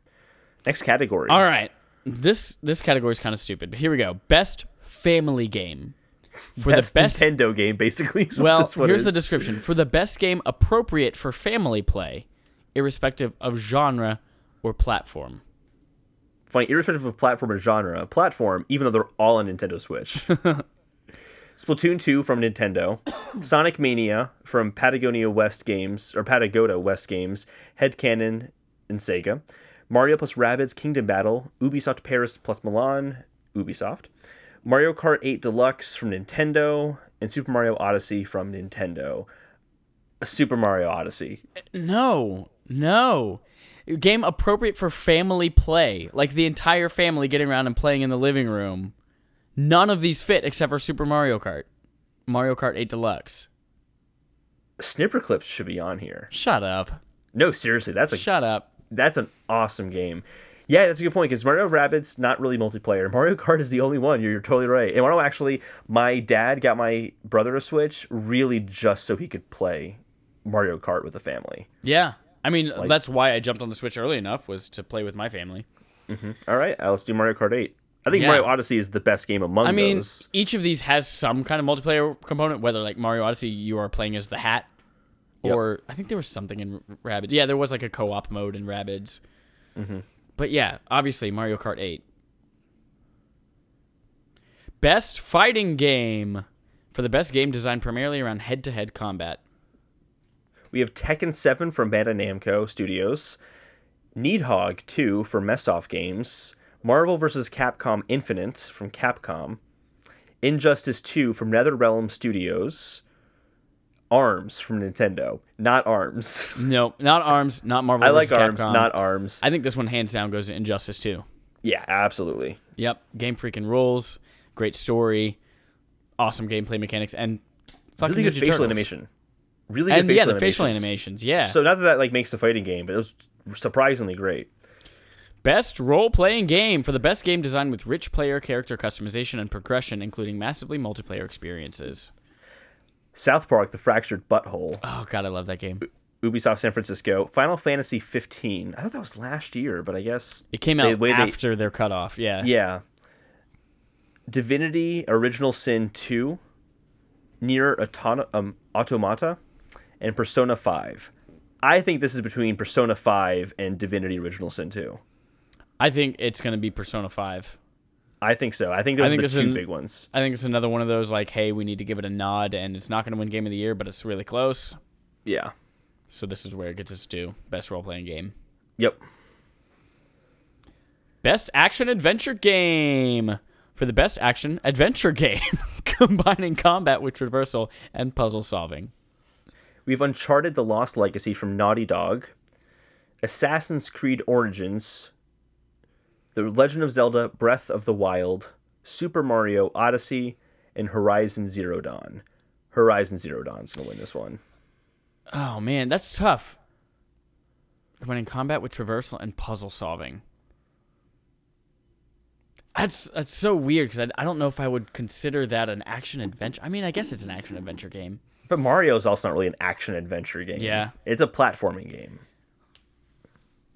People have also been all up Assassin's Creed Origins' butt since it came out, too. I think you're underestimating how well-reviewed Horizon Zero Dawn was. Don't get me wrong. I know you love that game. I fucking love that game. I'm pretty sure Horizon Zero Dawn, and I think this is a fair metric, is in the top 25 games of all time on Metacritic. Yeah. Which means the reviewers give it good reviews. And those outlets that reviewed on Metacritic are the ones who are the juries on this board. Yeah. So I think it's going to go to Horizon Zero Dawn. Yeah, I think you've convinced me. Horizon Zero Dawn. That's what they're going to vote for. Because I don't think it's going to win Best of the Game of the Year either. And this is kind of all right, let's give it a bone because it's an incredible game and we want to make sure it has its award. Best action game. For the best game in the action genre focused on combat. We have Prey from Arcane, Neo from Team Ninja, Destiny 2, Bungie, Cuphead, Studio MDHR, Wolfenstein 2, Machine Games, Bethesda. I think this one's going to go to Neo or Wolfenstein. I'm thinking Wolfenstein 2. I'm thinking because Wolfenstein 2, if you look at the reviews for that game, the fact that it hasn't been mentioned more is incredible based on the reviews that it's gotten. From story to gameplay, everything about it. And I think this is where, again, it gets its nod. I don't know. Neo got incredibly good reviews, super stellar reviews. Yeah. Near perfect scores. All right. What do you? I think they're gonna go Wolfenstein. You think so? We're gonna go Neo? I think this is the first time we're gonna diverge. Yeah. So I'm thinking Neo. So I'm gonna take 2 screenshots then. One for 2. Neo, and then one for Wolfenstein. I'll write this down later. Best VR/AR game for the best game experience playable in virtual or augmented reality, irrespective of platform. Super Hot VR, Star Trek Bridge Crew, Lone Echo Arena, Farpoint, Resident Evil 7 Biohazard. That's it. Resident Evil 7 Biohazard. Yep. Yeah, it's the only full-fledged, amazing, completely fleshed out game. It's also just a really good game. Yeah. Without the VR as well. If anything were to come close, Super Hot VR. Yeah, that's probably my favorite VR experience I've experienced. Yeah. Yet. Best handheld game for the best game playable on a dedicated portable gaming system. AKA the best game on a Nintendo 3DS. Exactly, yep. We have Poochie and Yoshi's Woolly World, Monster Hunter Stories, Metroid Samus Returns, Ever Oasis, Fire Emblem Echoes Shadow of Valentia. Metroid Samus Returns. Yep, it was fantastic. It's Yep. a really good game. I feel like like Poochie that and game a Woolly, lot. Yoshi's Woolly World got meh reviews. Monster Hunter Stories, that was the weird like It's like an RPG version one of it. Yeah. Yeah. Ever Oasis, it got decent reviews, and then Fire Emblem, I don't think that was reviewed as well as the. It's because they all previous blend entries. together and nobody fucking cares. No, they're huge games. I man. They're know. huge. I know. All right, Best we got mobile game for the best game playable on a dedicated mobile device. We have Fire Emblem Heroes, because no one cares about that game. We have Super Mario Run, Old Man's Journey, Monument Valley 2, Hidden Folks. I don't know why. Monument Valley 2, I feel like kind of got forgotten. Yeah. Yeah, I'd actually never even beat it, which is a shame because the first one's one of my favorite mobile games. I feel like Fire Emblem Heroes is so far the best example of taking a game and making it a mobile version. Yeah. But I don't know. Monument Valley also like This is a critically tough one. I haven't heard of Hidden Folks. I mean, either it looks like Where's Waldo. I've heard of Old Man's Journey. I've seen it in the App Store, but I've not played that before, so I don't know too much about it. But I hear a lot about Fire Emblem Heroes. I'm just basing this off of what people have been saying in the industry. Yeah, I'm gonna Like say Fire Emblem Heroes. I will agree with you there. Best ongoing game awarded to a game for outstanding development of ongoing content that evolves the player experience over time. We have Warframe from Digital Extremes, Rainbow Six Siege, Ubisoft Montreal, Overwatch from Blizzard, Grand Theft Auto Online, Rockstar Games, Destiny 2, Bungie, and PlayerUnknown's Battleground, PUBG. I don't think PUBG's going to get this one. No? I don't think so. I think it's between Overwatch and Grand Theft Auto Online. I would agree with you there. I would lean more towards Overwatch because that Really? game, it won Game of the Year last year. It did, and yeah. It's maintained its momentum. It's added in new modes and characters and yeah.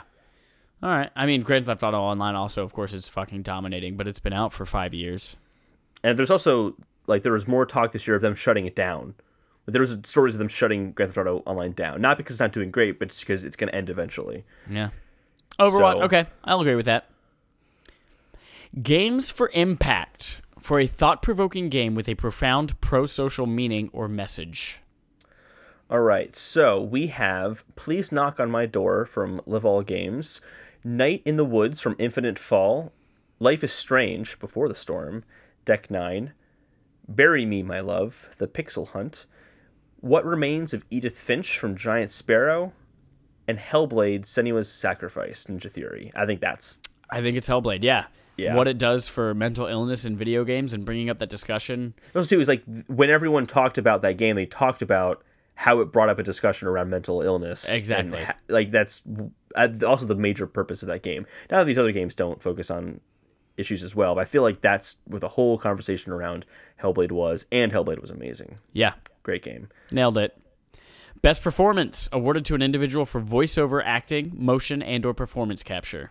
I want to mess up some names here. All right, we have Melina Jurgens from Hellblade playing Senua. We have Laura Bailey from Uncharted Lost Legacy playing Nadine Ross. We have Claudia Black from Uncharted Lost Legacy playing Chloe Fraser. Brian Bloom, who is in Wolfenstein 2 as BJ, is it Blazkowicz? Yep. And then Ashley Birch from Horizon Zero Dawn as Aloy. I think it's Senua from Hellblade again. Yeah, I agree absolutely. I think what her makes performance sold the game. Yeah, and I think what makes it even more impressive is that she's not an actress, and it was just a person as a stand-in who worked at the company. And Yeah. they're like, hey, can we just have you stand in for a moment until we get an actress? And then they're like, oh, wait, no, you're amazing. And, I mean, all of these people are great. But, yeah. Hellblade, Senua, definitely. Absolutely, yeah. Melina Jurgens. I hope she goes on to do more stuff, because she's great. Best audio design. Recognizing the best in-game audio and sound design. So this is different from, like, soundtrack. This is audio design. Yeah. We have Destiny 2 from Bungie, Hellblade Senua's Sacrifice Ninja Theory, Resident Evil 7 Biohazard, The Legend of Zelda Breath of the Wild from Nintendo, Super Mario Odyssey from Nintendo. I'm gonna say Hellblade's Senua's Sacrifice. I know, right? Hellblade's Yeah. gonna sweep some of these awards. The fucking binaural audios, that the whispering and constant. Oh my god, yeah, that game. It's mandatory for the game. Like, I love the nature sounds of Breath of the Wild, Yep. but I can also turn that stuff off and play the game just fine. I need those sounds in Hellblade to play. You know the what game. else is mandatory? It's mandatory that everyone listening to this go right now and play Hellblade: Senua's Sacrifice. It is. Here's how good it is. When that game came out, Chad's like, "I'm just gonna buy it for you, Holden. That way you Yep. can play this game because we have to talk about it. It's so amazing. Like, it's a mandatory game. I've never seen Chad react like that to a game before. Yep, fantastic. Thank Best you, by the way. score It's a great slash game. music. You're welcome. Best score slash music for outstanding music, inclusive of score, original song, and/or licensed soundtrack. We have Destiny 2 from Bungie. We have Cuphead from Studio MDHR, Nier Automata from Platinum Games, The Legend of Zelda Breath of the Wild from Nintendo, Super Mario Odyssey from Nintendo, and Persona 5 from Atlas. These are tougher because you don't really hear them talk about game soundtracks a lot. I have heard a lot of people like the songs from Super Mario Odyssey a lot, but was that the best game soundtrack in? Right. Here are my two. Cuphead. Yep. The fact that the soundtrack is so much a part of the character and life of that game, from the barbershop quartets and things like that, and the old timey cartoon music, like that is one of the features that sells that game. Yeah. But I was two, Destiny 2, man, that soundtrack, that was one of the biggest differences I noticed when I played Destiny 2 over Destiny 1. Is like there are so many moments when I bought multiple songs from that soundtrack while I was listening to it, from the finale, or the first time that you lose all of your shit and you just have a gun and no ghost, and like the soundtrack as you're going through, climbing up this mountain and fighting these beasts. It has some epic, amazing things in there that give you the feels. Do you know what game I'm really surprised is on this list? What? Is Zelda Breath of the Wild, because Yeah. there's points of the game where there's no music, and they talk about that. Like, one of the things we like with this game is there's parts with no music in it. Best soundtrack. Yeah, we'll do Destiny 2. I think that. I think it's Destiny 2, man. Let's do it. Best art Did you direction. see that? I said something bad about Zelda. I heard that. Are you amazed? No, I'm proud. Best art direction for outstanding creative and/or technical achievement in artistic design and animation. Destiny 2 again. Destiny 2 is on this list a lot, But it's from not winning Bungie. a lot. It's not winning a lot, but it's here a lot. Cuphead from Studio MDHR, The Legend of Zelda Breath of the Wild, Persona 5 from Atlas, and Horizon Zero Dawn from Guerrilla Games. Wait, did they spell interactive right this time? They did. They spelled interactive. In detective. For direction, Cuphead, best man. art. Yeah, absolutely. The game centers on that. Absolutely. There's nothing like it out there. I mean, Horizon Zero Dawn is fucking gorgeous, and like the design of all of the beasts and the tribes and the environments are amazing. But Cuphead, And if you're talking about art direction, not graphics, Breath of the Wild has some amazing art direction. yeah, all the watercolor shit. Oh yeah, it looks amazing. Looks so good. But I think Cuphead, again, like every time you hear about Cuphead, they immediately bring up the art direction of that game. Yeah. Immediately. It's synonymous with that game. This game looks really gorgeous and kicks my ass. Yep. Those are the two things you hear in that order. Best narrative for outstanding storytelling and narrative development in a game. So we have What Remains of Edith Finch from Giant Sparrow, Nier Automata from Platinum Games, Hellblade: Senua's Sacrifice, Ninja Theory, Wolfenstein 2, Machine Games, and Horizon Zero Dawn, Guerrilla Games. I think this one's going to be between Hellblade and What Remains of Edith Finch. Really? I think so, yeah. You don't think Horizon Zero Dawn's in there at all? I'm not saying it's not in there at all. I just think those are the top two to be selected from that. What Remains of Edith Finch was like, I mean, it's an interesting story, but I felt like it was 12 stories that had like an interesting through line through all of them. I think the part of it, though, is how the gameplay interacts with the story. And Hellblade does that in spades. And just from that one thing I saw of What Remains of Edith Finch, I've never seen a game in story mesh in that way before. Yeah. And I think that's what might speak more to the jurors. Everyone who has played Horizon Zero Dawn says the highlight is the story of that game. Yeah. But is the way the story presented any different than stories have been presented in open world RPGs? That's a good before? argument. Yeah. Like Horizon Zero Dawn takes every type of storytelling, like environmental storytelling, audio logs, text logs, traditional like cutscenes, and it nails all of those. But you're right. What Remains of Edith Finch and Hellblade completely like turn that on its head and pioneer something new and amazing. Yeah, I would say Hellblade just because it gets talked about more often. Yeah. That's my pick. Yeah, another one for Hellblade. Lost another loan to Ditech. Remember that? Ditech? No, I don't know what you're talking about. I mean, it's like a 20 years ago commercial. Best All right. Game Direction. Awarded to a game studio for outstanding creative vision and innovation in game direction and design.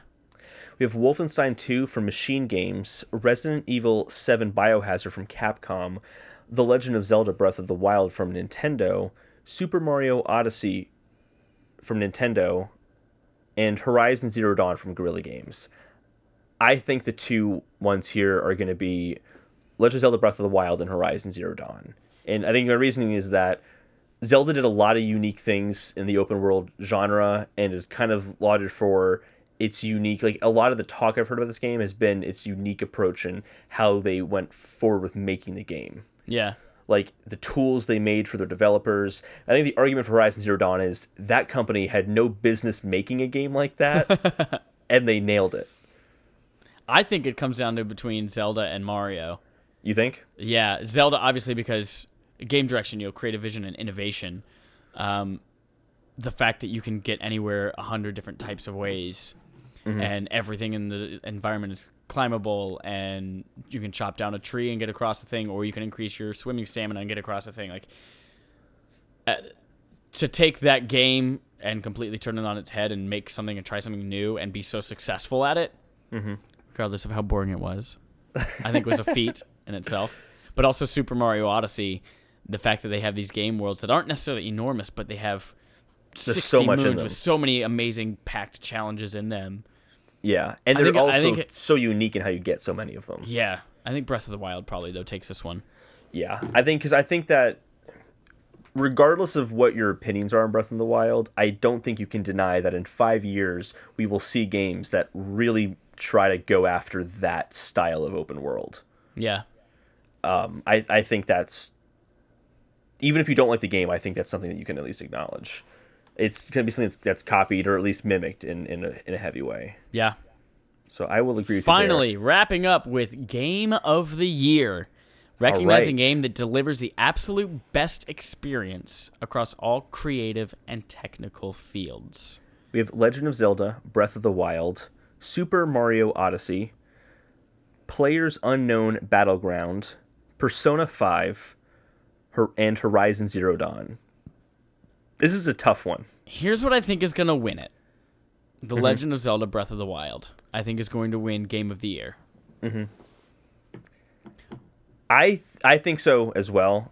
I do think Mario might have a chance of taking that away. Here's something, though, that I can't remember who was saying this, made a really good point.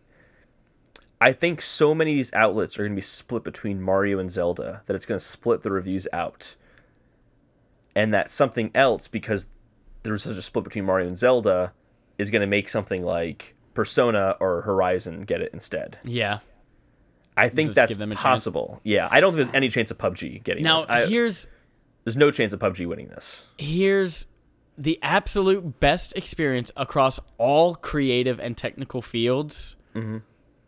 That should be Horizon Zero Dawn. The fact that performance capture, graphics, art direction, I know the facial animations narrative in Mario Odyssey were impeccable. but like narrative, all of these things. Yeah. Were like I love Breath of the Wild. spectacular. The narrative was weak. It just was. Yeah. It was a weak narrative. Mario Odyssey doesn't really need a narrative, but like it wasn't a super strong story throughout. Yeah. I think technically Horizon Zero Dawn is the best game on this list, hands down. I think no way it's Zelda going to be Breath of the PUBG Wild, when there's though. still like early access bug issues and stuff like that. Like it's just not going to win. I think Persona 5 is too obscure. I think to a little win bit this. too. Yeah. I've heard incredible things about it, and I really, really want to play it, but I don't think it's going to win it. I think it's going to be Breath of the Wild, too. But I do think it's really between Breath of the Wild Mario in Horizon, and I wouldn't be surprised if Horizon won just because of the split vote for Mario and Zelda. Interesting. People who vote for Mario might have also thought about Zelda and vice versa. But I don't think many people are going to be like, is it Mario or Horizon Zero Dawn? Like, I think if it's Horizon Zero Dawn for you, you're pretty much going to be set on that game. Yeah. Whereas Mario and Zelda, I think, could split you. So, I don't know. That is what we think will win Game of the Year. Tune in Thursday night. It is Thursday, December 7th. It says find out where to watch the Game Awards here, but what about what time? Come on, Internet. There's more stuff that's going to be happening at the Game Awards. It's pretty exciting, though, as well. Yeah. So usually there's also a lot of game announcements and things like that. So I've put together just some predictions things that I think tell me about it. will happen. I have 5 predictions. Starting off with that Game of the Year, Legend of Zelda Breath of the Wild. I think Nintendo's going to have a presence at the Game Awards. They have had a presence at the last 2 Game Awards in a big way. And they showed off Breath of the Wild at both of those Game Awards. We still have a DLC pack, quote unquote, coming and they this year. still said it's coming out in December. This is the best opportunity for them to announce that You know DLC. what I did hear, too? What? I heard that Nintendo, like there's some kind of contest, and Nintendo is giving away tickets to the Game Awards as well. Yeah, I retweeted that to you because I wanted Is that to go. what it was? Yeah. Yeah. So that's interesting that they would want people to be there for some kind of thing, maybe. Yeah. So because we haven't seen anything about this, so my prediction is they're going to show it off, and it's going to come out before Christmas. Yeah. That's my prediction there.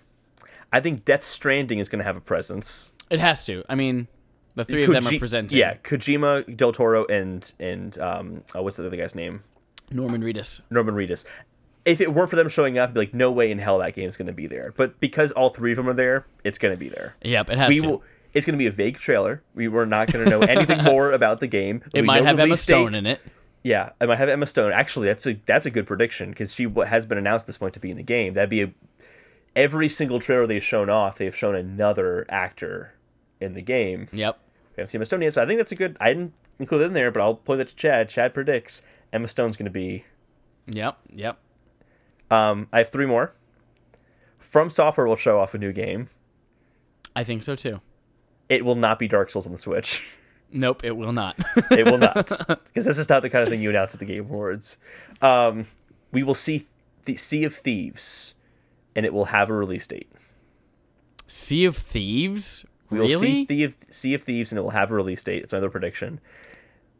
The other one is that we're going to see Metro Exodus. Oh, yeah. And it's going to have a fall 2018 release date. It will not have a specific day, but it will say fall 2018 at the end of the trailer. So those are my Interesting. 5 predictions. I think they're pretty likely. I think to we happen. also, based on that leak that we saw, I think we might also see Tacoma announced on all those platforms as well. Like, officially announced. Yeah. Which I'm very excited for because I love Gone Home and I want to try out Tacoma. Yeah. Oh, I have an Xbox now. I can do it today if I wanted. Shut up. Get out of here. Is Tacoma in VR, though? No. That sounds like a game that should be in VR. All those walking simulators should be in VR. Like, fucking Everybody's Gone to the Rapture. I would cry my face until I drowned in that VR helmet.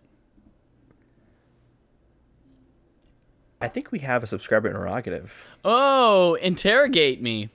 I'm going to interrogate you. Let me find that question. So the question is, because we just talked about the Game of the Year awards, and we're going to be having our own Game of the Year we'll be talking about. Yep. Per person. So we'll have each of our own Game of the Year.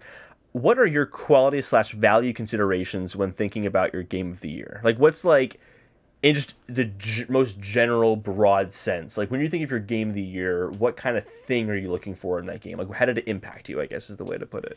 I think I actually agree a lot with Andrea Renee, who says that Game of the Year that year should be one that ticks as many boxes or more boxes than any other game on like having a great narrative, having great controls, having really good feeling combat, having excellent performance capture and graphics and art direction. Like, the Game of the Year should be the game that does the most of those perfectly out of any other game.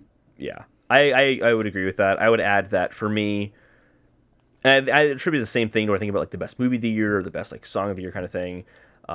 Is when I look back at like let's say 2011, we'll say like what game or what movie was I thinking about? Yeah. Like what do I attribute to 2011? Like when I end this year and I have to think, okay, when I look back at 2017, what game am I going to look back at and say this is the year of that game? And that Interesting. on top of that too, just a game that when I play it, I lose myself in that game. Like it is just super immersive, and I Boost 2. Boost 2, absolutely. Boost 2. I was gonna say 2048. It also should be good. Should be a good game. Yeah, it should probably be good. Should probably be good. But yeah, That was our only interrogative. that was our only interrogative. Just want to remind everyone that our game of the month this month is what, Chad? BioShock. So in the last episode of this month, we will be talking about BioShock. If you want to talk about it to us through the podcast, that we won't be able to hear you, go for it. Talk about it to us through us. I kind of started that thought. I'm like, that doesn't make any sense, Holden. You should just stop that thought. Like, no, roll with it. Reminder, also tweet at SplitScreenGP if you know what that line was, what movie that line was from, and then I'll draw you a picture with some Remind us stuff. the line again. Dear God, turn me into a bird so I can fly far, far away from here. Also, tweet at SplitScreenGP with or email us at splitscreengamingpodcast@gmail.com with any suggestions for my Xbox checkbox of things that I should be going back and playing now that I have an Xbox for the first time in years. And I think that's it for today. That's all for today. We'll see Everyone, all you baby balloons later. bye-bye. Bye.